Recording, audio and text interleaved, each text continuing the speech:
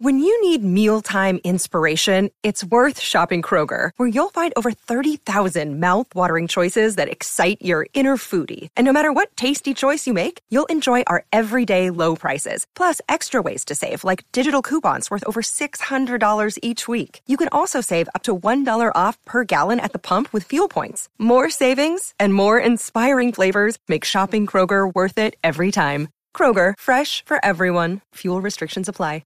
Hey guys, welcome to Performance Anxiety. This week we feature the singer for Exodus, Generation Kill, and Fragile Mortals, and Volkswagen restoration artist Rob Dukes. He used to get drunk a lot. Weird stuff would happen. Then he got sober. That's when all the really weird stuff started happening. This show's full of rock bands getting kicked off of airplanes, getting pulled over in Germany, people getting fired, and finding out what really makes you happy. I really enjoyed talking with Rob. Give him a follow on social media. Check us out at Performance ANX on Twitter and Instagram.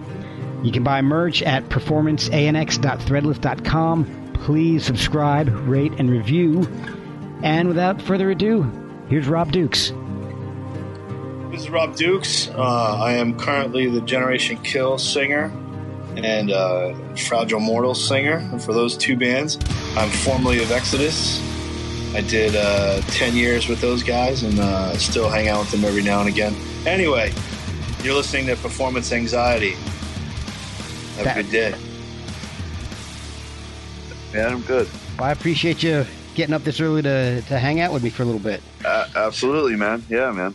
I was doing some research on you, and you've got an interesting story going on. So you're born in Florida. Now, yeah. How long... And then you moved to New York. What was the time frame there? What? So I was like 6 or 5. Okay, so you don't have a whole lot of Florida going on in you. No, man. I mean, yeah, kind of, man. I'm still fucking white trash. So yeah, I have my moments, man. I do. I definitely have some white trash moments. I lived with my grandparents. And they were, they lived in a nice neighborhood and it was quiet and I rode my bike around and caught spiders and snakes and I lived near a zoo. And then there was also a lake, that was an alligator breeding, ground. So, oh, wow. I was always down there fucking with the alligators and snakes and it was a lake that was big time for those boat racing, like the big block boat racing. Yeah, so even as a little kid, so I'd ride on there and see them all the time. It was called Lake Maggiore, and they had like TV shows would be there. Back before like everything was on TV. I remember seeing cameras there at one point. It was called Lake Maggiore, and I lived like right across the street. I lived on Lake Maggiore Boulevard, so it was right there. And there was a Lake Maggiore Zoo. Oh my God! And so I definitely that's kind of where I lived, man. My grandparents said they had they were cool people. They were they were drunk, so I kind of fended for myself mostly. Oh wow. As long as I didn't get in trouble, man, everything seemed to be okay. That's all I remember, and then I moved to New York, and it was definitely a culture shock because oh yeah, at the time I did have a Southern accent, because I grew up in the South, so and I moved to Queens, New York, and oh wow, that's a change. Holy crap! Yeah. So anyway, all right. So you moved up to New York. Was your family pretty musical, or was that not in the picture at all? Yeah, man. My uncle Logan Neal. He was a bluegrass musician, and he was phenomenal, man. He played cool. He played every string instrument. He was awesome, man. He played the banjo. He played guitar. He played viola. His wife played the stand-up bass. Oh wow! They had a bluegrass band called Whiskey Before Breakfast, and which is like awesome. Such an awesome name, man. Oh, dude, I love it. So I remember when I was about 8, he handed me a stack of records, and he goes, "Yeah, pick out the ones you like, and then give me back the ones you don't." And cool. I kept the Jimi Hendrix, the Doors, Pink Floyd, and Black Sabbath, and I gave them back the Grateful Dead, Yes, and I think I kept the Who too, and I gave them back all this Yes and progressive rock and stuff like that, and I gave them all that back, and so I had, as an 8-year-old kid, I was, my grandparents, like I said, they were drunks, and they just sat and they drank themselves to death by the time I was like 17 years old. So, wow. I mean, a sad, tragic story. Very, very smart, very good people, but just alcoholics, and they, so I spent most of my time alone. I don't remember having many friends, but I do remember having, my grandmother's, she had a Bill Cosby record, and I would listen to comedy, and she had a couple other ones. So I had comedy and I had music, and I wasn't really allowed to watch TV, so I read books. I did have Mad Magazine. I had some other funny stuff to read, but I kind of just read books, man. And I'm still a prolific reader. I read a book a week at least. Oh, awesome. And so, Mad Magazine folding, I mean, or suspending. Yeah, man, that's the reason I brought it up, is I thought about it. I was like, oh, man, I used to fucking read that. Like, I got one every week, man, and I fucking read it, So I listen to music constantly. I had headphones, and I had a decent turntable at the time.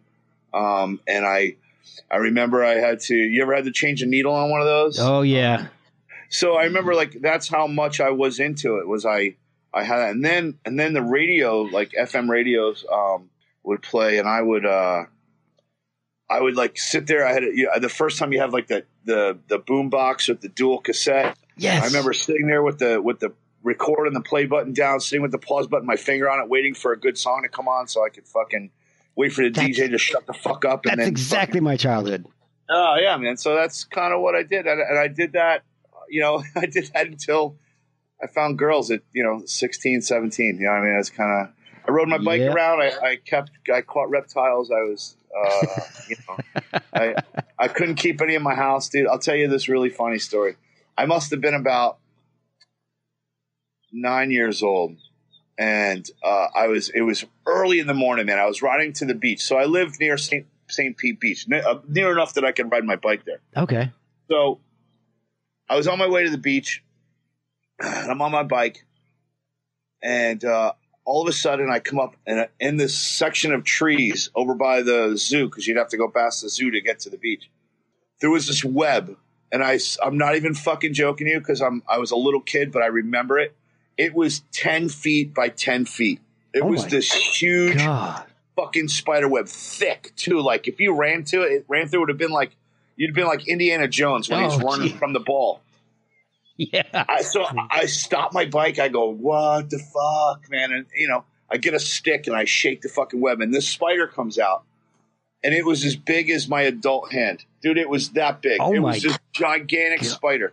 I don't remember what kind it was. I remember it was yellow. And it had yellow in it and some green, and it was huge. It wasn't a tarantula. It was probably a tarantula of sorts. But whatever it was the biggest fucking spider I've ever seen. So I fucking fly home, and I get a shoebox. And I fucking get a shoebox, and I go back, and I catch this spider, and I put it in the shoebox, and I ride home with it. Oh, and I get home, and my grandmother comes out. She goes, "What are you doing?" And I go, I caught a spider. I'm gonna let it go, so maybe it'll live around here in the trees or something." And she goes, "Let me see it." And I open the box, and she goes, "Ah!" She picked up like a flat, like from the walkway, and just smashes it. Kills the spider. And she chased me around the yard with what you guys know what a switch is? Oh yeah. I had a Southern grandmother. So she got a switch, man, and she was trying to beat me with the switch, and I was just laughing and running from her. And she killed my spider that I was gonna let it. I didn't want to kept it in a cage. I wanted him to live in my yard. So I was just relocating him. Oh my gosh. Yeah. I think I can picture the spider. When I lived in Alabama, we'd get big banana spiders like that. They were huge. And they would probably, man. I mean, I'm going to say this thing was 10 inches in diameter. It was a plate, a dinner plate. Oh God! And the body was as big as a fucking bigger than a shot glass. I mean, it was yeah. So anyway, it's a fucking little. I hadn't thought of that, and dude, I haven't thought of that story in fucking 10 years. Oh, well, that's what this show's about. So I love doing it. All right, so you moved to New York, and you've got a musician uncle. He gave me records. Gave you records. When did you start playing music? So I lived in New York. I would, I still had my mom had gotten remarried, and I had moved in with my mother. Okay. And she had this husband, and he was a musical. He was an album collector. He had probably 1,000 albums. Oh, wow. So I went through his collection, man, and he had obscure Who records. He told me a story once that he was at a bar. He went to see the Janis Joplin and Jimi Hendrix, and he was there, and it was at the Fillmore East, and he ordered a beer, and at the time he was like a big guy. He was like 220, and he was a little under 6 foot, but he was kind of a big guy, but he was a little bit crazy too. Yeah. At the time and at this era in his life. And he ordered a beer, and then some guy like grabbed the beer and was like, "Thanks, mate." And he almost beat the shit out of him, and it was Pete Townsend. Oh my God. So he hung out at the Fillmore East. He goes pretty much every weekend. He saw every band there was ever to see. So he had this killer music. He had, I remember falling in love with Mike Bloomfield. Yes. A lot of old blues stuff. He had a lot of blues records, but he had a big, huge Who collection. So I'm about 9 years old right at this time. So I'm listening to the Who and Bloomfield, and I found Frank Zappa. Oh, nice. And, Captain Beefheart, which was a little hard to grasp at the time, but I got it later on. Yeah.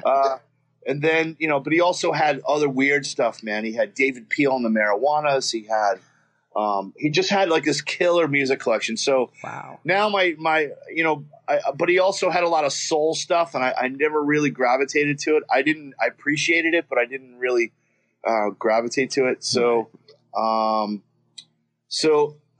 I found David Bowie, but he wasn't really into it. He had it because it was popular at that time to own that.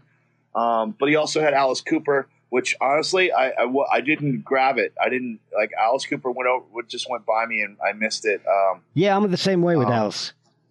They gave me, so I was, my mom got me a Kiss record, and, of course, as you're a kid, you're interested in it. They didn't take off the makeup yet, so it was something interesting. Yeah. I never really liked the music, but I liked the aspect of the comical part of it. Man, thank you for saying that. I don't think it was intentional by them, but to me, it was always it was just a show, so thank you for saying that, because I always felt the same way about Kiss. Like, if you just take the makeup away, I never really cared for the music all that much. I mean, they had the hit. They had a song here and then that was good. Like 100,000 Years was all right. They had Parasite was kind of cool. They had songs that I Love Gun. I like now because I put it to that movie. It's about his dick, man. What movie is it? Role Models. So like I get it now. Like there are things that I attach to it now that I enjoy about it. But if it comes on, I'll listen. I won't turn it off. But I'll never put on Kiss because I want. Oh, I want to listen to Kiss. No, that never happened. Not once in my life does that happen. So,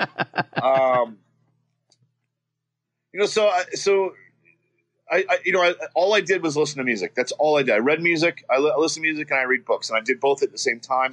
I was a decent student. I was a C student. I could have been an A, but I didn't give a fuck. Yeah. Because nothing. I know that story. I remember being in school. I remember arguing with my guidance counselor. I was like, "Why are you making me take a French class? I have no interest to speak another language. Why don't you just let me take an art class where I get an A every fucking semester because I enjoy it and that's where I want to be. I want to be an artist. Like, let me go into that." And I remember arguing him. It went on for weeks and weeks and weeks, and finally, I didn't have to take French anymore. They just let me out of it. Like I was like an exceptional. They let me. They made an exception. Like, you're not allowed to tell anybody, but we're going to do this because Yeah. So I had one decent, and Mr. Tyrasi did that for me. He was a math teacher who was also a guidance counselor. And he, for some reason, he liked me, you know what I mean? And I remember he said, dude, you know what you need to do? If you're going to go to college, which I don't think you're going to, but if you decide to, before you go to college, you need to buy a motorcycle and drive across the country. And I said, okay. Oh, wow. So foreshadowing. Mr. Triasi, or is it Tyrasi or Triasi? Oh, fuck, I don't remember. It's one or the other. He was really cool. He looked like the dude from the original Death, Charles Bronson. That's what he looked like. Oh, short, wow. Stocky, mustache. Yeah, he was awesome, man. He was an awesome dude. Well, he probably won't be listening. So. Yeah, no, he won't be listening. But anyway, I never forget him. He made an impact on me. Honestly, man, I was a serious kind of a loner, man. I didn't have any friends. I was always kind of misplaced. I was picked on a lot. I was little and skinny, and up until I was about 17. The summer between 17 and 18, all I did was lift weights and eat, and then all of a sudden I was fucking jacked. And I remember going to some party. It was like a party with, it's some dude's house who I'd never been friends with, like a jock guy or whatever. And I remember somebody said something, and I just beat the living fuck out of him. And after that, everyone kind of left me alone after that. Yeah, I probably would too. Yeah, I had one friend. I had one friend toward the end of school, and me and him hung out pretty much 24/7. He liked music as much as I did. So, but before that, I was about 15, and my grandmother, my aunt came to visit me, and my grandmother had bought me a guitar for my aunt to give to me as a present on the visit. Oh, awesome! So I learned a couple chords, and started listening to at the time I was listening to like Sex Pistols and Misfits and stuff that was easy to play on the guitar, and I started trying to mimic that. I tried playing the blues. I could play a little bit, but I was always just a kind of a shitty guitarist. I was never very good. I was at my best, I was mediocre, Okay. And I was a better rhythm guitar player than I was at doing leads and solos and stuff. And so, but I enjoyed playing. It was something I could do alone. I didn't need anybody, and I could just sit there and enjoy myself. And I started smoking pot around 17, 16. I also started drinking at 15, and I started drinking heavily. I was an alcoholic right from the start, man. Oh, wow. Yeah. Well, with your grandparents, drinking all that. Yeah, it was kind of in the, it was kind of in my DNA, I guess, So anyway, so I started drinking. So I became known as a drunk, and I drank for the next 10 years. Wow. I drank absolutely alcoholically and crazy. I drank for only to get drunk, and I did that. And on my 25th birthday, I got really, really drunk. I drank for like 3 days. Oh my gosh. March 13th, 1993 was the last time I ever had a drink. I quit drinking that day. And it was Friday the 13th. I was in New York. A huge snowstorm happened, and that was the last time I drank, and I've been sober ever since. Oh, man, that's awesome. Congratulations. This is one of those things, man. Yeah. That's a long time, man. That takes some determination, especially going into a profession where that's pretty prevalent.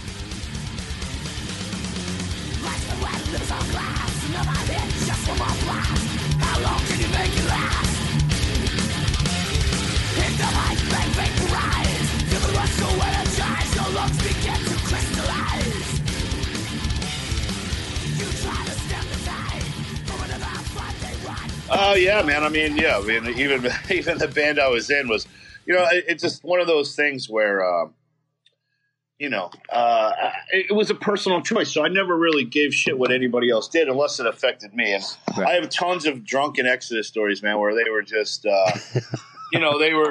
they were all partiers and they weren't alcoholics. So like, to be around it was fine. I rarely had moments where it bothered me. There were a few moments, but for the most part, man, it was just fun. They never really crossed any boundaries with me. I had, there was always a way out.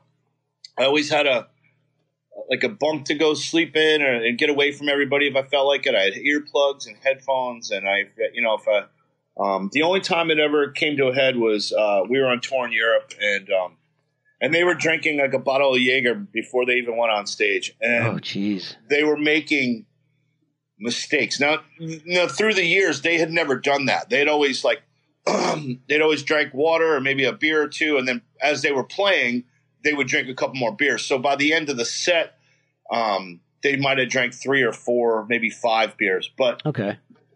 Now they were doing shots. It started out as, let's do a shot before the show starts, and then that escalated into a bottle of Jaeger before they even walked on stage with beer. So they were making mistakes like in the first 2 songs, and they were making mistakes. And when I said it, they all got real defensive, and we got into this fucking screaming army. I'll never forget it. It was screaming. It was fuck you, fuck it. And then the next day, Rob, you were right. We're sorry. We won't do that anymore. So, and then it stopped and everything was fine. So that was the only time that, that I ever asked, because it's one thing that if it doesn't affect me, I don't give a fuck. I really don't. Right. So that's kind of how it worked. So I'll tell you one crazy story. It affected me, but more in a comical way than anything else was. Oh boy. We were going to Europe for 6 weeks, and this was like 2007, right? So 2007, and we're going to Europe, and at the time, the way a lot of bands do it was they get equipment and they rent a storage space, and they have it filled with all the gear they need to tour Europe with. So ours was like in Germany. So we would fly, no matter where we were touring, we would try to start it in Germany, because we would fly to Germany, get our bus and our trailer, load it with all our gear, and then go. Okay. Well, this was like when Exodus was setting itself back up to learn how to start touring again, because they hadn't toured in years. All so they didn't have any equipment over there. So we were at the airport with heads and fucking multiple guitars and sound equipment. The drummer had cymbals and snare we had one of those carts. We had 2 of those carts filled with gear. Oh my God. And we get to the airport, and the promoter had not bought our tickets. They hadn't paid for them in full. So we get to the airport at like 6 a.m. to fly at 8, and we didn't have any tickets. Oh my God. They make calls, they scramble. Our fucking tour manager is there. He's freaking out. We're all just kind of sitting there, and I'm fucking, this is pre-cell phone. Well, there's cell phones, but we don't use them like we do now. Yeah. So he's scrambling. So they get the flight straightened out. They get them paid for and all that, but we're not leaving till 8 o'clock that night. So now there's a 12-hour delay. Gee, right? Oh God. So we have all this equipment. So Jack, the bass player, he says, well, I'm going to fuck home. And he got on the train and he went home. So me, Lee, and Gary, and Paul. Well, Paul left too. Paul left. He came back, but he left. Me, Gary, Lee, and the tour manager leave. We stay at the airport with all the equipment, and we go to TGI Fridays. Okay. Right? And we're sitting there, and I'm like, 12 hours. We're like fucking complaining and blah. So they start drinking, right? Oh, boy. And,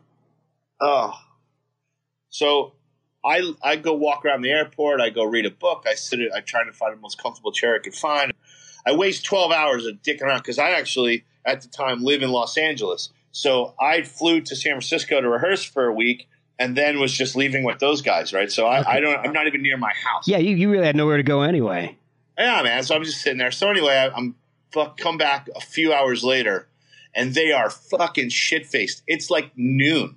Oh, and they are fucking drunk. So I hang out for a bit. I eat.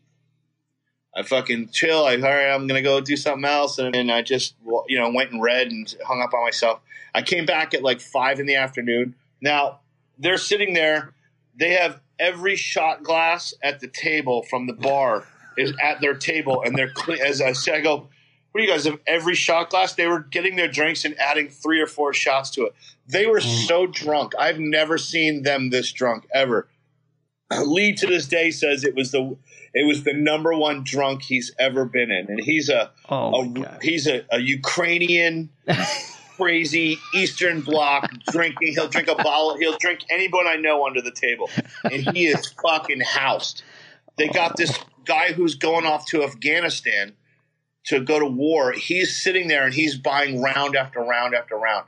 They got some girl's on her way to Hawaii. She's sitting there doing drinks and drinking and fucking everyone is just fucking hammered. And I'm like, man, what the fuck? And it's like, it's actually everyone's having a good time. It's just everyone's just really, really drunk. Now me and the tour manager we ready to go put our gear in. So me and him take the 2 things. So now it's like a couple hours before boarding. So we take all the gear and we go back to the gate and we say, you guys stay here. We'll take care of it. We wheel all the equipment back. We get it all checked in. Come back with the tickets. Everybody's happy. Hey, and now they're fucking shit-faced. As me and his name was Durder at the time. So Durder was the tour manager. So we're sitting there and all of a sudden an ambulance pulls up and goes flying into the airport, right? Okay.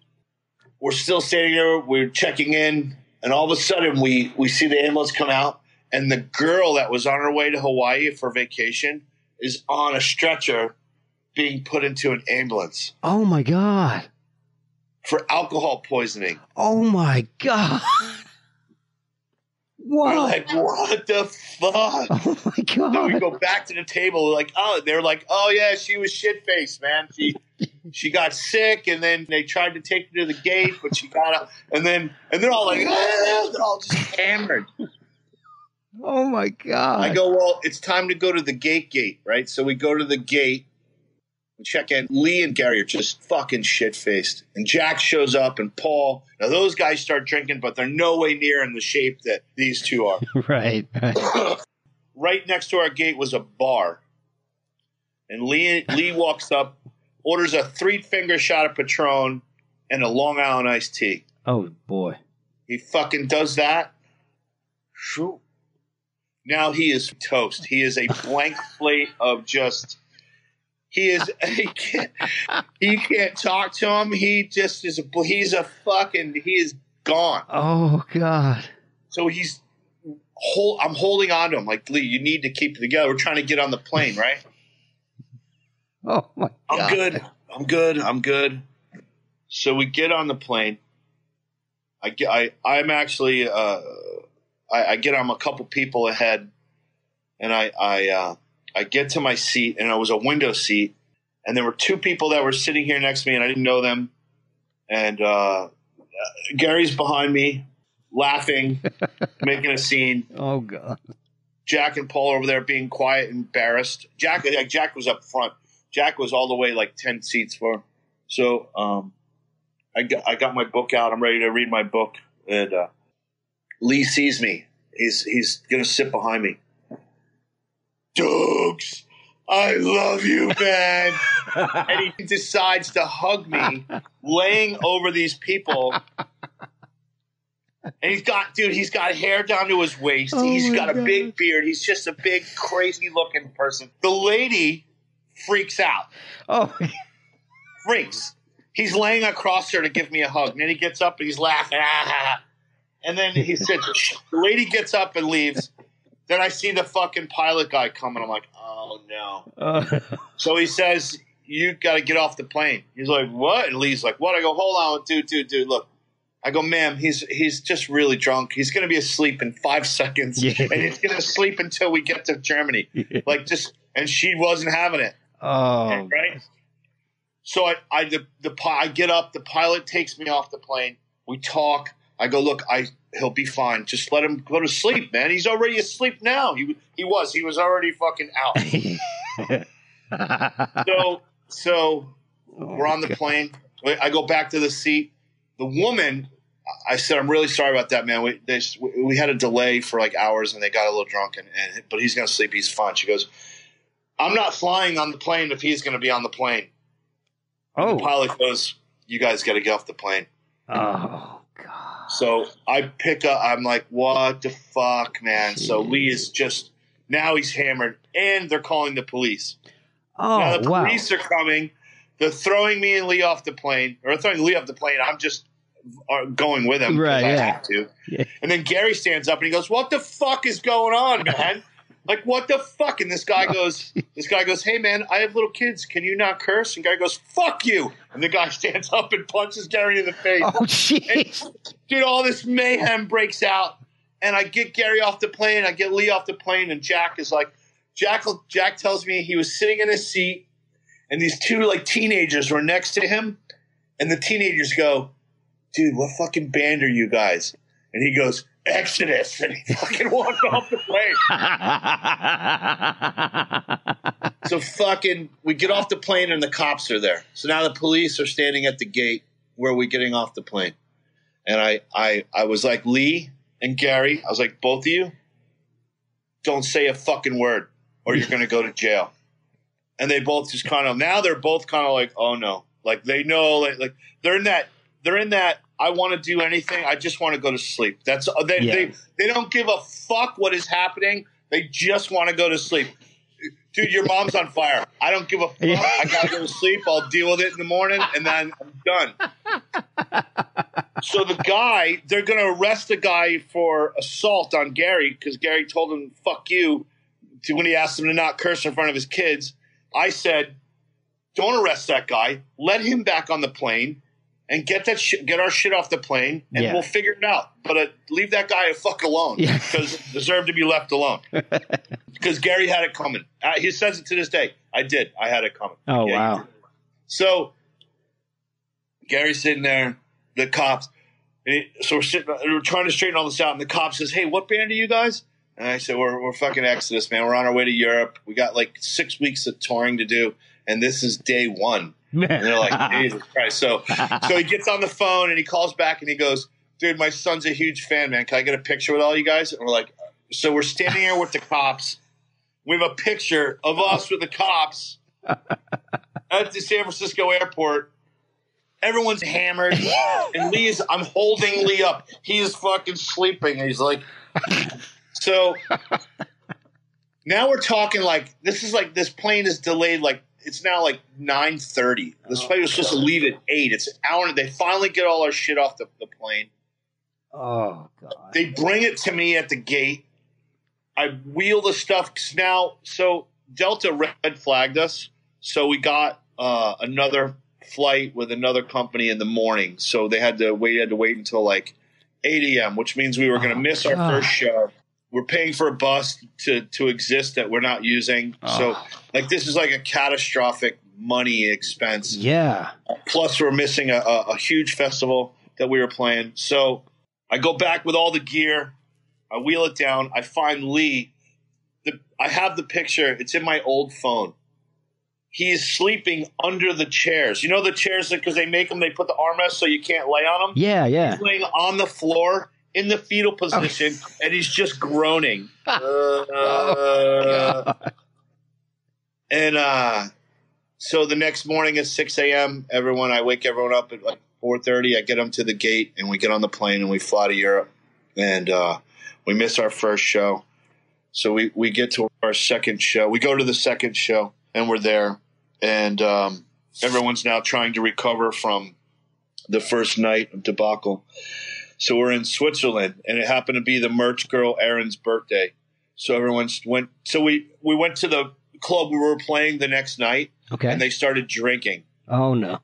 to try to get over the hangover that they're in. So they started drinking, and everyone. So it wasn't really. They didn't get hammered, but they got it. They just got evened out. You know what I mean? Right. Yeah. But Erin, it was her birthday. She got hammered. So we're all sleeping on the bus at a. In Europe, you can't sleep at the club. We partied at the club, but we were parked at it's like a bus commuter lot. And so where all the tour buses park, and they have hookups for your electric, and you just kind of sit there and you wait till so you can go play the next day. Oh, okay. So I was totally asleep, and she must have got sick and was puking in the parking lot, and a cop saw her and came over to investigate. And next thing you know, man, the bus is full of fucking Swiss cops. Oh, my God. It's like 6 a.m. The sun's coming out. Now they're dragging everyone off the bus. They bring no less than 6 cop cars. Oh, my They have us all sitting outside on the ground, on the curb. And they take our bus completely apart and the trailer. They open every guitar case. They open every little thing. They open every drawer of every guitar rig cabinet they have. They take everything out on – it's all laid out in the parking lot, man. Tourists are taking pictures of us. Standing there in my boxer shorts, purposely sitting there with my dick hanging out like this when people would take pictures. Just fuck you. Oh, I'm yelling at the cops. I'm like, what the fuck? And at one point, they like, I'll never forget it, guys. I go, what are you looking for? He goes, well, we read about you guys. We're looking for crystal meth. And I was like, dude, it's not the 80s, man. Yeah. It's 2000. We don't do that anymore, man. Oh, my God. So they find a pot cookie. That was all they found. Oh, my gosh. $250 fine. Dude, there was a point where I was I had to take a piss. I'm like, I gotta take a piss. And they're like, okay, we're gonna follow. I go, you can see that I'm wearing no shirt and boxer shorts. I'm like, what? So he's standing over me. I go, you like my dick? You like it, right? And he's just mad. He wants to arrest me. And I'm like, what are you going to arrest me for? I'm like, you're standing over my shoulder. You think I'm going to throw it down the fucking toilet at this point? Yeah. I go, it was fucking craziness, mayhem from the fucking start, right? So at one point, this was funny. So they pull up with this this weird looking truck. It's a van. And it's like a little chemical lab.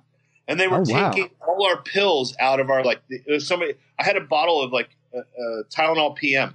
Okay, yeah. They took them all out and were testing them to make sure they were Tylenol PM. Oh my! So they took they tested them. I don't know what they did to them, but they put them in the bottle.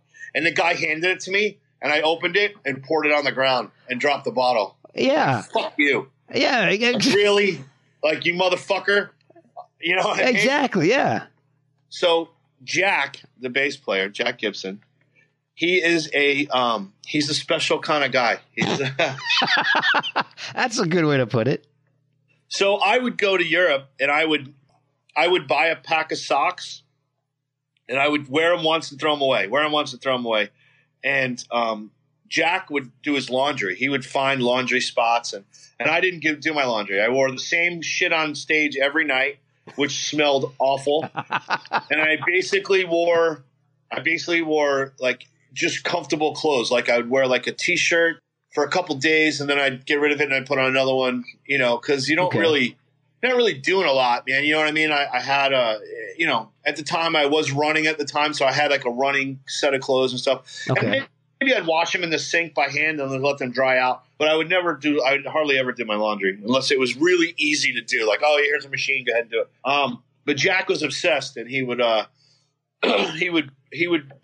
he would pack and he would set it up. So he had individually packed soap to do laundry with. So if he found a laundry place, which in Europe there aren't laundromats anywhere. Oh, really? Like, they're really few and far between. Like every once in a while you'll come across one, but I remember we were so desperate to do our laundry at the end of this tour one time. It'd been like we were been there for like 2 months, and the singer and guitar player of A Dark Funeral let us come to his house in Sweden and do our laundry.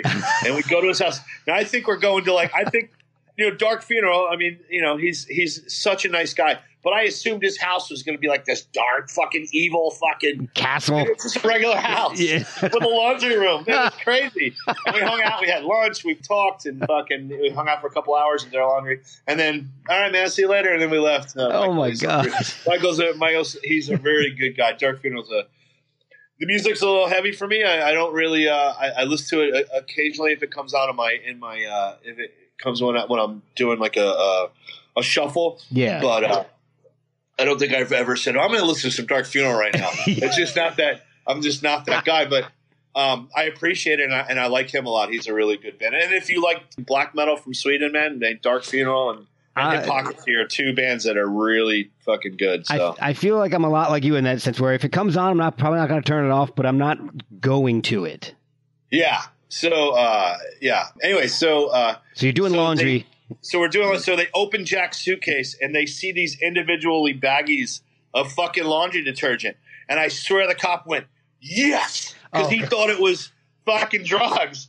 And we all started laughing because we all know what a freak Jack is. And he goes, it's fucking laundry detergent. I go, we know what the fuck it is, dude. We know it's soap, you freak. We all started laughing. And this guy thinks he's going from beat cop to detective because he made the fucking bust of the century. He's got the mother load. And I go, hey, douchebag, it's fucking soap. He goes, we'll see with a C. And he fucking puts in and they test it and they come back and it's soap. So we miss our next show. We missed the next show because of this. Dude, we were there for over 12 hours, man. Because the girl was puking outside our bus because she got drunk on her birthday. They took apart everything, man. And all they walked away with was a $200 pot cookie ticket that you just pay. It's just a ticket. It's not even a court thing. You just – oh, my God. The worst part of it was so we – the worst? The drive going from where we got the bus into Switzerland was so fucking rad. The bus had two, like, sunroofs. Like, you could open them up. Oh, cool. And they were cool. The one – didn't have like you know how they have like a bubble on them? Yeah. Well, it didn't have it. It just had a slide window. And you could crank it and it would slide back. And I would stand up and I was on the roof of the bus. Just sitting there like with my chest hanging out, just going through the Alps, man, for hours. Jack was in front videotaping me. Oh, I'm like, wow. dude, and he's videotaping the Alps and we're fucking, I was going to try and walk from one to the other. So I climbed out.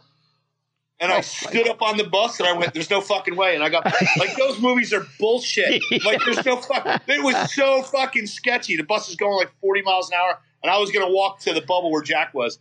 But I would have died. I think I would have died. It would have been crazy. There's nothing to hold on to. So anyway, he has all this really cool, funny footage, man. When the cops first raided the bus, Jack had his camera on and he was filming it. Oh, wow. They took the film. Oh, man. They took the film of that because he was filming. He's like, what are you guys doing? Like, what the fuck is going on? And I was asleep, so I didn't see any of that. But Jack said, he goes, they came on like they were making the bust of the century, man. It was fucking crazy. So anyway, it was one of the worst tours ever, man. We got to Lyon, France, and we had to fly to a show. And because like something happened, we got stuck at the airport. And our flight got delayed, and we had to sleep at the fucking airport and overnight with no hotels. We're sleeping. They have a picture of me sleeping on a park bench, and they took a bunch of wine bottles and newspaper and took a picture of me. And I was totally asleep. I don't remember any of it. And we slept on park benches, and then the airport opened the next morning, and we flew to where we had to fly. But oh my God, this was the show where we were in a room and. Jeff Tate's Queensryche was the room next to us. Now this is a festival you're playing, and you're playing in big tents. But all the artist catering was in the center of this big huge tent, and they just had like office dividers, man, that were like 8 feet high. And so all the bands were. So we were hanging out with Whitesnake with Doug Aldrich, who was awesome. Cool. And he was awesome. His wife was an Exodus fan. He goes, she's a fucking metalhead. So we signed this thing for her. And nice. So we were hanging out. So Queensryche was the room next to us. And I have to say, man, they were not cool to us at all. So really, yeah. So I think I've heard that about Jeff Tate. They were dicks, man. They were dicks to us that day for whatever reason. This was the Jeff Tate era. Yeah. So anyway, Twisted's sister played. They were fucking terrible. They weren't very good that day. They had a bad day.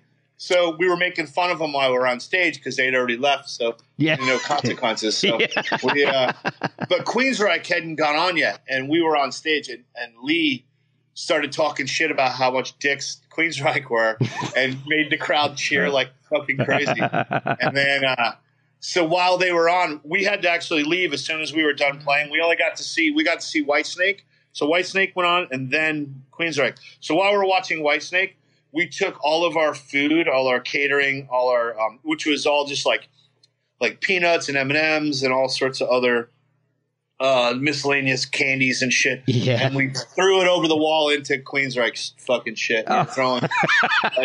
We threw the vegetable plate and we threw it all over there. So they came in off stage and there was just shit all over their we had already left, so we didn't care. Oh man. Yeah, they were lame. So that's this whole tour was just one shit show after another, and it lasted 3 weeks, man. It was the worst tour any of us ever did. It was just if it could go wrong, it did, man. Shit was blown up. Fucking the shows were good. That was like the only upside of it is that the shows were great. It was all festivals. We played nothing but festivals. Oh, cool. Dude, we were in Spain. We flew to Spain, and we had these fucking badass hotels. I mean, this was one of the nicest hotels I've ever had. I had my own room. Oh, nice. But I put my bag in there, right? And then as soon as I put my bag in the room, I brushed my teeth, I cleaned up a little bit, and then I had to go to the bus, the van to go to play a gig. And then when I came back from the hotel, as we were walking the doors, Joey was like, our tour manager was like, "Hey man, we got to leave. You have 45 minutes." I'm like, what? You have 45 minutes. Like, why'd you even get me a fucking room, motherfucker? I remember flipping out. What, the nicest fucking room I've ever had, on tour in a band, and I can't even stay. So, got up, I took a shower, I messed the bed up, fucking rubbed one out, and then fucking left, man. Fuck. I was so mad. I remember being just a pouty little bitch for the rest of the fucking night. I was so mad. Fuck, man. Oh, man. King-size bed, fluffy as fuck. Oh, man. Wow. Yeah. Touring, dude, man. Touring has ups and downs, and the when you always look back on it, the downs are always comical. Dude, yeah. We were playing Slovenia, and everybody on the bus except Lee got this flu, and it was a flu of it lasted about 24 hours, and you couldn't, if you drank a bottle of water, 30 seconds later, you were puking it out. Oh, you couldn't eat. You couldn't drink anything. You just sat there and shook and shivered and sweat. It was the worst. Everyone got it except Lee. Everyone. I remember Jack had it. I hear Jack puking outside the bus. And I was getting up in the morning, and I was like, "Jack, you all right?" He's like, "No, dude, I don't feel good at all." Oh. And he's climbing back in his bunk. He's like, "Oh, I feel like shit." I go, "Oh, that's terrible."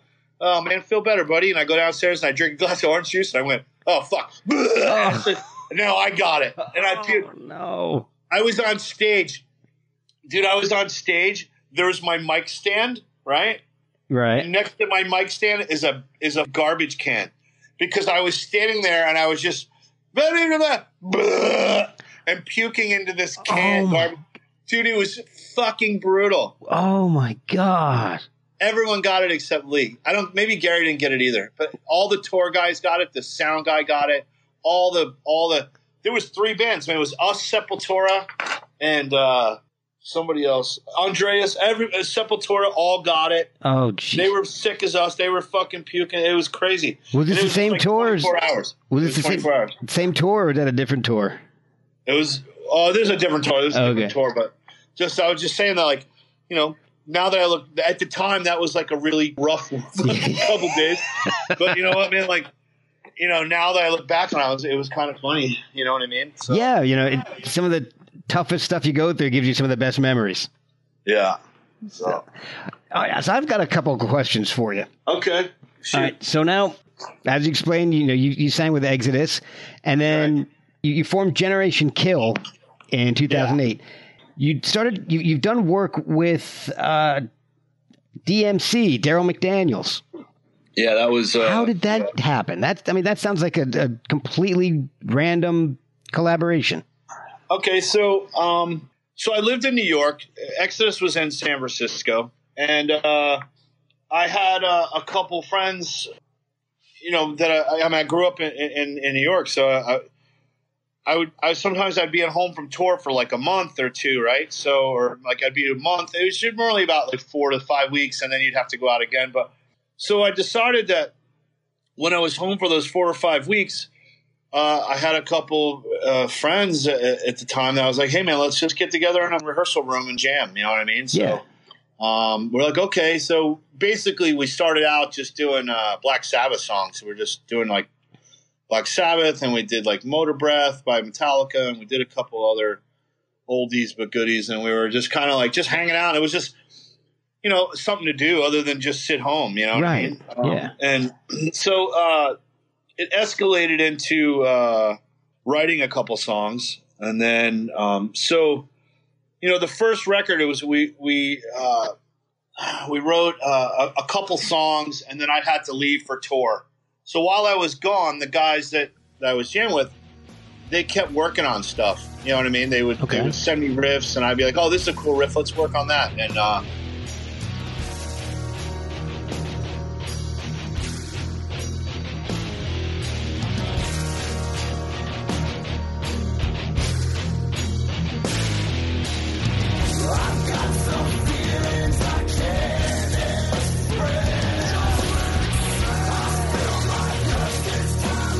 basically, they would send me like an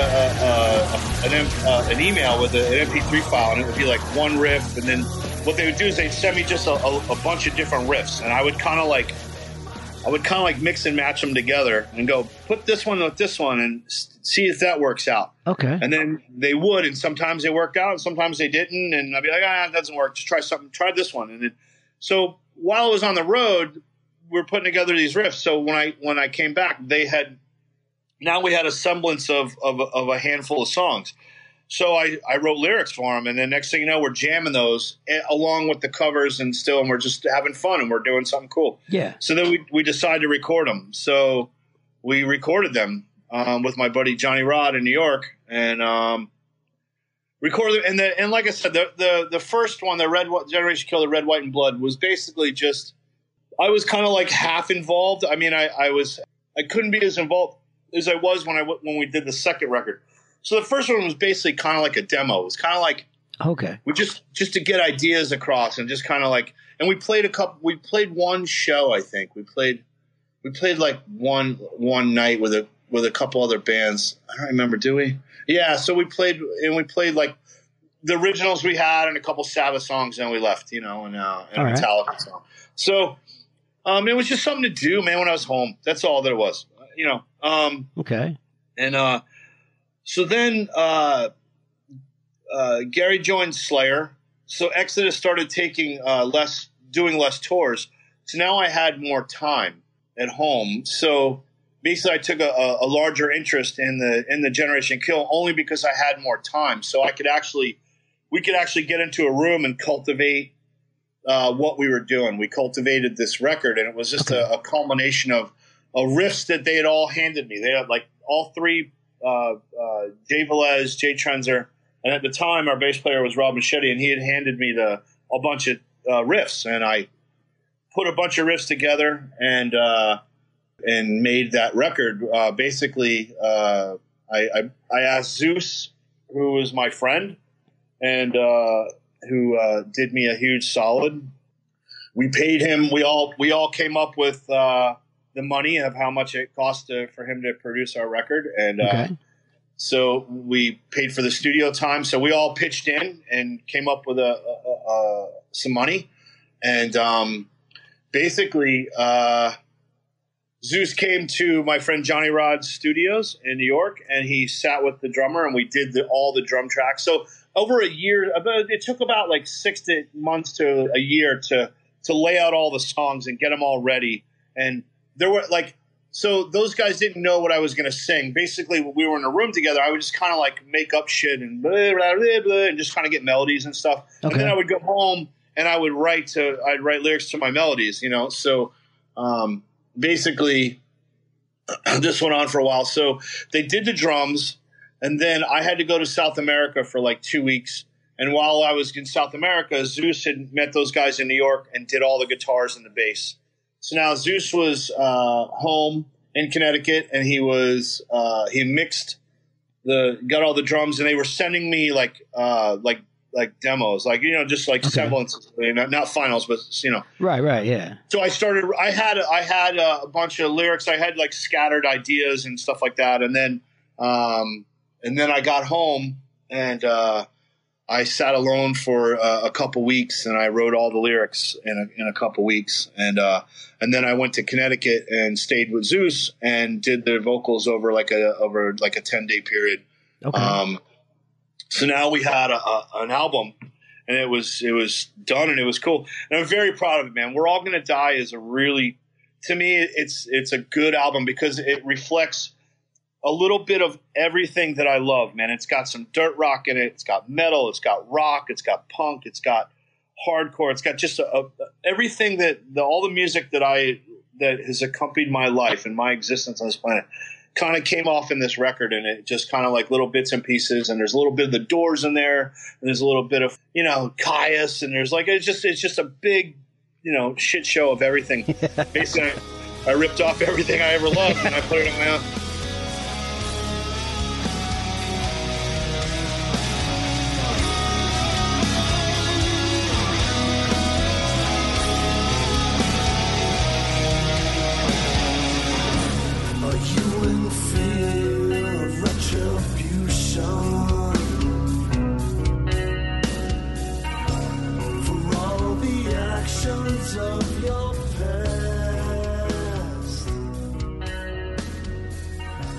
But, you know, so, you know, I was very proud of it, and Zeus fucking loved it and got behind it with me.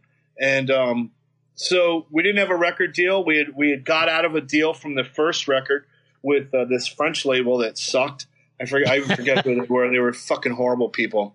So I got a lawyer, and that lawyer contacted them, and we got out of the contract, and they were happy to get rid of us because they were scumbags. And then, man.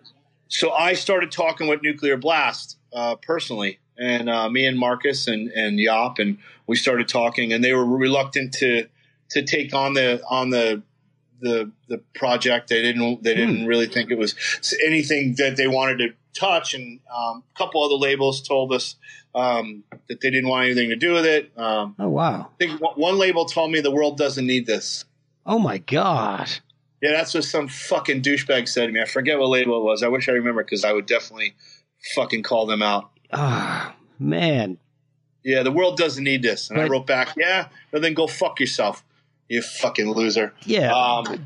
Like it needs all the Ariana Grandes in the world. Yeah, like really, it's that bad. Fuck you, man. So, exactly.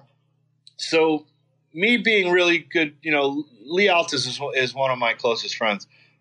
So Lee decides that Heathen's going to go on tour, and he loves the Generation Kill record. He actually really loved it. He said he listened to it a lot, and he was a big fan. And awesome. So he decided to take us on tour. We didn't have a record contract, and we didn't even have a record out. We didn't even have anything. Wow. Nobody had heard. They only heard the first, like, the Red, White, and Blood record, which is basically a demo. Yeah. That's all they had. So I said, okay, we're going to go to Europe, boys, and so we got our shit together. We got enough money saved up, and everyone was able to fucking. We went to Europe for a month, and we played a bunch of shows, and at the last three shows were in Germany. And the first 2 nights in Germany, I forget the name of the towns, but wherever we were, some people from Nuclear Blast were coming to watch the show, and they were impressed enough that the owner and the CEO guy showed up to the last show we were at, and brought a record contract. Oh, wow. That's awesome. So they basically, all the money we had put up, they gave us enough money to everyone got their money back. So, everyone got everything we had invested individually. Awesome. We got all that back. And that's all I wanted. We didn't want to take more than we needed. I just wanted to pay for the production and the studio time. And that's basically what happened. So it was nice to be able to come home from tour and hand everybody back a couple grand and go, here, man, here's your money back. It was kind of cool, because we didn't make any money on the tour. Yeah. But we had a blast, man. We had fun, man. Touring with Lee is always fun as shit. We shared a bus with those guys. And that's awesome. And David White and Heathen all those guys were a lot of fun. And it was a special tour. I'll never forget it. It was cool. And then I moved back to New York. I go back to Exodus, and then I was getting married, and I had a marriage. I had a wedding coming up, and I was going to relocate to Arizona, and I could be closer to San Francisco. And I was after Hurricane Sandy. I just kind of had enough of the winters and New York had run its course with me, and I needed a change. Yeah, so I moved to Arizona.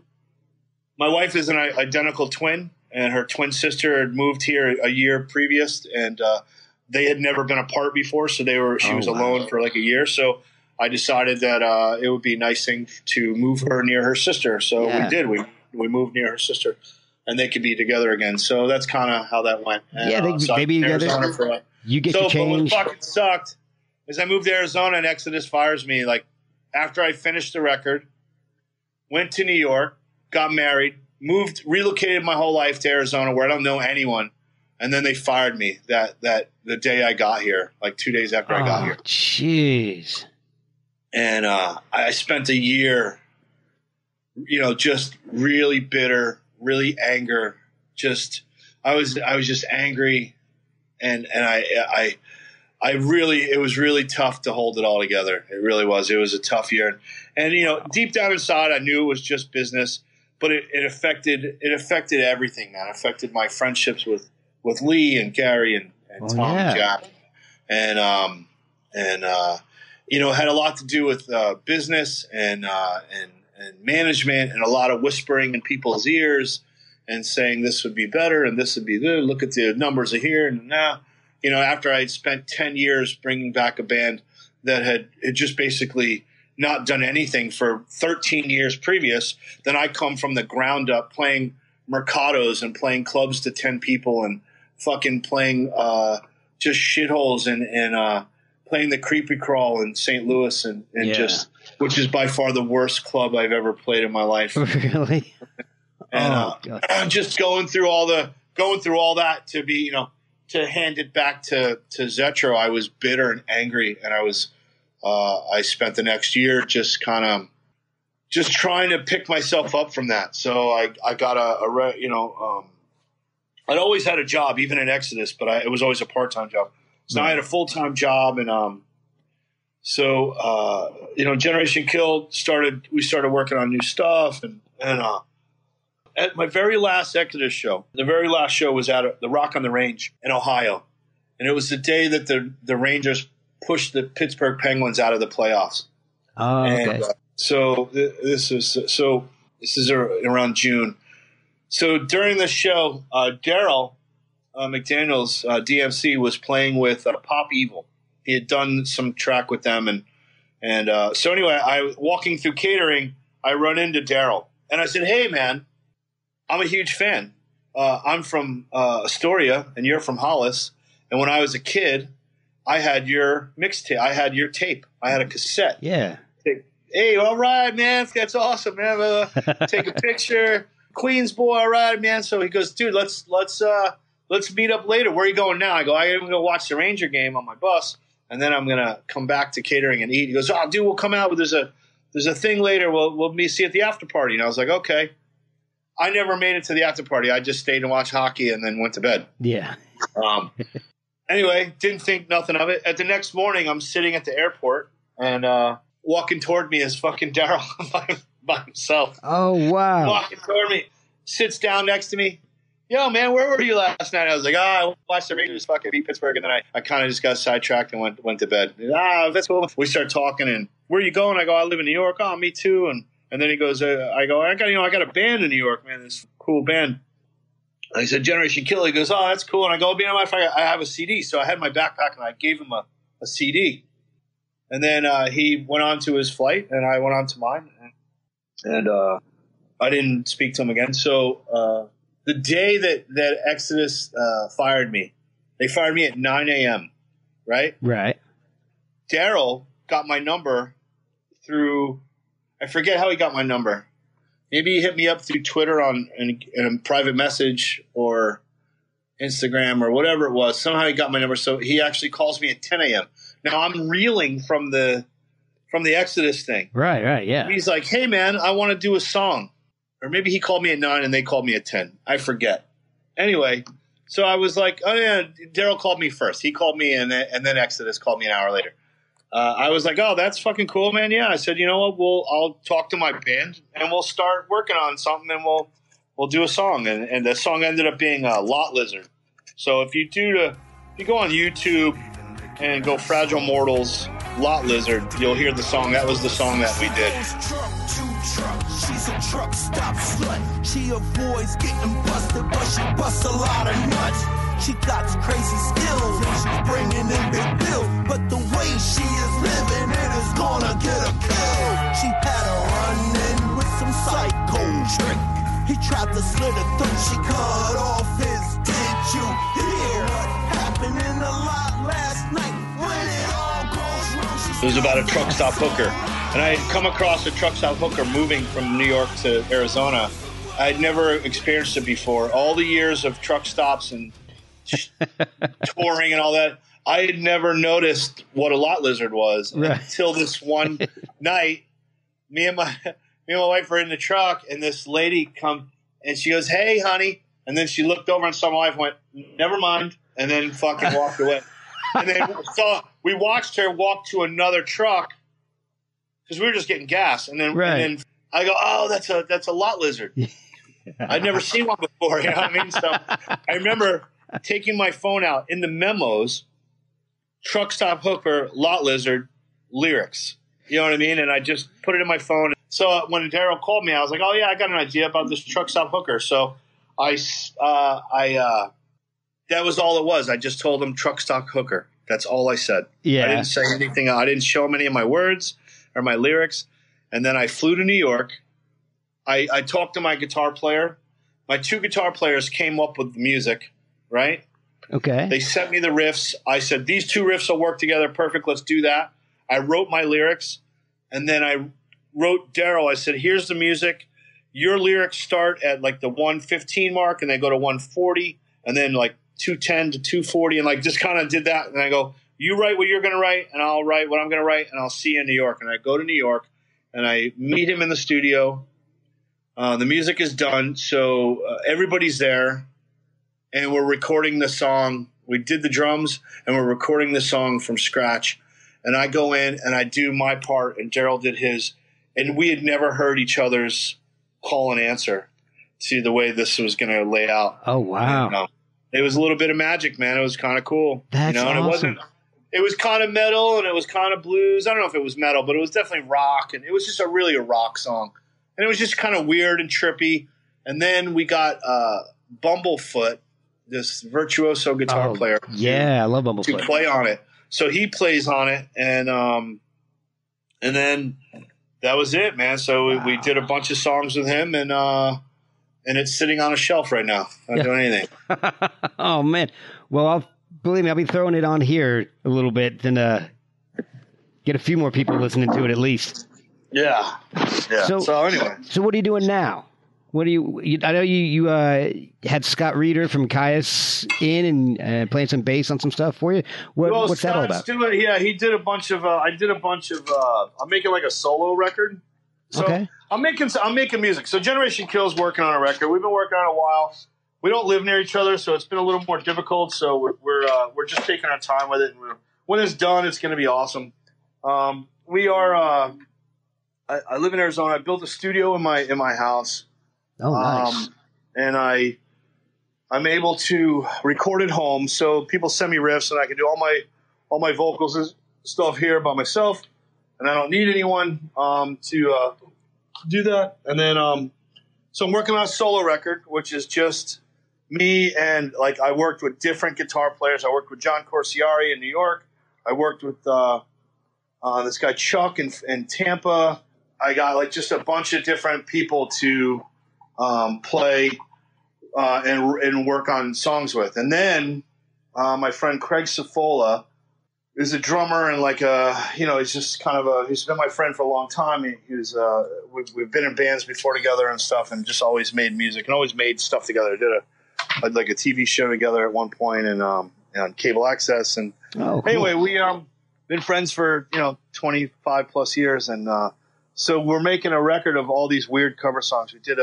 We did Jungle Love by The Time, and we got Tom Hunting, the drummer from Exodus, to sing it. Oh wow.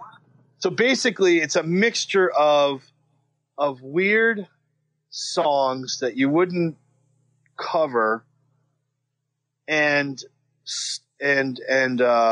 just weird songs. We decided to just, all right, we're going to make this heavy and do this. So that's kind of what we did. That's the kind of stuff I love. Yeah, and then I'm making a bunch of songs that my parents love. We're doing a bunch of songs for our parents, like. We're covering like their favorite bands. Like we're picking the songs, but we're doing like. So my dad's a huge Tom Petty fan, so I did "Refugee" by Tom Petty. And we made it real heavy, and so we're just doing like I did "Simple Man" for my mom. Oh, just Skynyrd. Yeah, so we're just doing stuff that our parents like and our parents' era. And I'm going to do a song for my uncle. I'm going to try to take one of his songs and make it a metal song and. I just a lot of cool little stuff that I'm trying to do, and just stay Whiskey busy. Before Breakfast songs. Yeah, one of them. Yeah, nice. So, doing that, and then I restore vintage air-cooled Volkswagens at a place in Arizona. Oh, nice. Called Doug's Bugs, and that's what I do. I'm restoring like I do like buses and Bugs and all the air-cooled stuff. Actually, if you see that's my Corvette, I'm doing a Corvette for myself. Oh, nice. So, but that's my project, my personal project. And so I work on cars a lot. And you work on music. I work on music, and I read a lot, and I smoke the occasional cigar, and I drink lots of coffee. Hey. I have two Persian cats that I have. I have this one right here. This is Muppet sitting in the sun watching that out the window. Hi, Muppet. Oh wow. There's a little token right there, the little black one in the corner. So, I rode my motorcycle too. I got up at like 5 a.m. and I jumped on my bike and I rode to the Grand Canyon. And how long of a ride is that? It took me 3 hours. Oh wow! So I rode to the South Rim, took a couple pictures, turned around, and drove home. Had lunch in Flagstaff. Had lunch and a cup of coffee, and then came back. And then me and my brother-in-law went to a cigar bar and had a cigar. He was just in New York, and someone had given him. He got some cigars. We came back, so we went last night and late night to a cigar bar around the corner from my house and smoked a cigar and talked hockey and the wedding he went to and all sorts of shit. And that was it, man. Just fucking making music, doing shit, restoring cars, watching hockey. Living my life, man. That's what I'm doing. Yeah, that's awesome. Well, I was sad to see the Caps not do anything this year, but I'll take the one Stanley Cup we've been able to win. So. Yeah, I'm a New York Rangers fan, so basically, I used to not give a shit about Washington because you were never able to beat us, but now I don't like you anymore. So it's okay. That's the. A lot of hockey. People. Exactly. You gotta have rivalries, man. Otherwise, what's the point? Dude, one night I was on tour, and I would wear a Sean Avery New York Rangers jersey, and I I was going through Canada during the playoffs, and people were spitting on me. Oh, like the hockey fans. They were. I mean, not in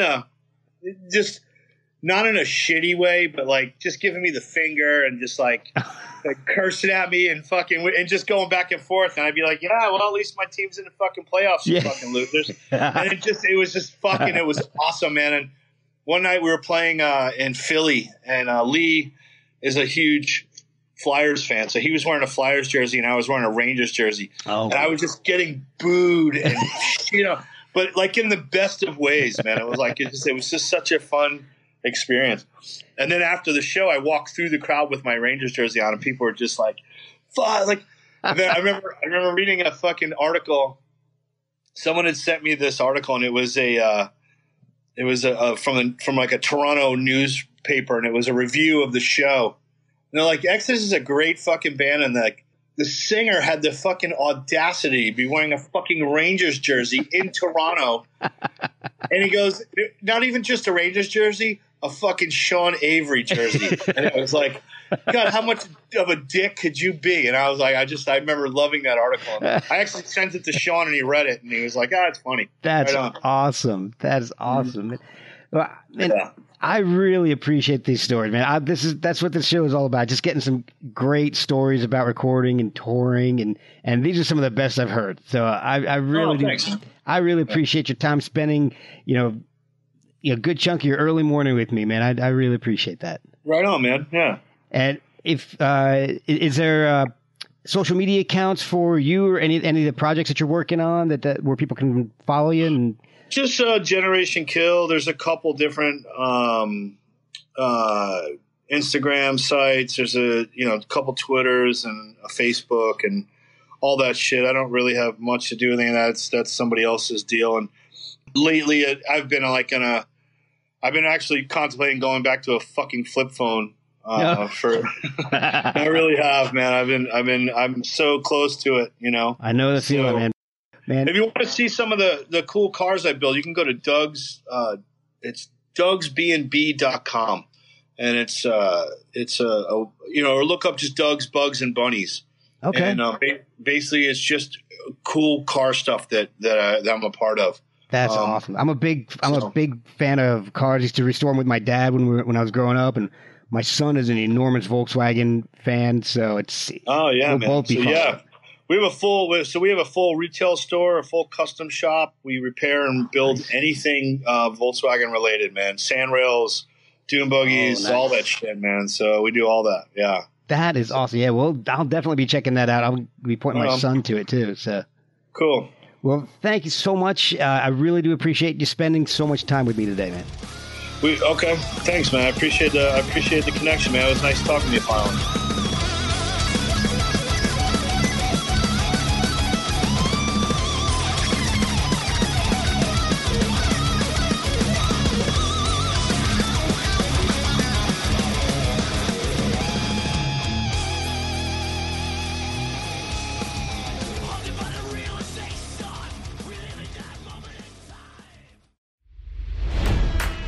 It's NFL draft season, and that means it's time to start thinking about fantasy football. FantasyPoints.com features industry-leading experts and prognosticators using proprietary hand-charted data to help you score more fantasy points. FantasyPoints.com is the place to go for whatever kind of fantasy football you play. Whether you play fantasy football, daily fantasy sports, or do a little bit of everything, Fantasy Points has the meticulously researched content to guide you to victory. And why wait for the fall? Fantasy Points also covers the new spring football league, the UFL. Join the guru, John Hansen, Scott Barrett, Joe Dolan, and other massive names in the fantasy football universe with an exclusive offer. Use code Pantheon for 15% off any Fantasy Points package, including the all-in package, with access to every article, tool, and data nugget that Fantasy Points has to offer. That's FantasyPoints.com and code Pantheon for 15% off at Fantasy Points. FantasyPoints.com, code Pantheon. Score more fantasy points.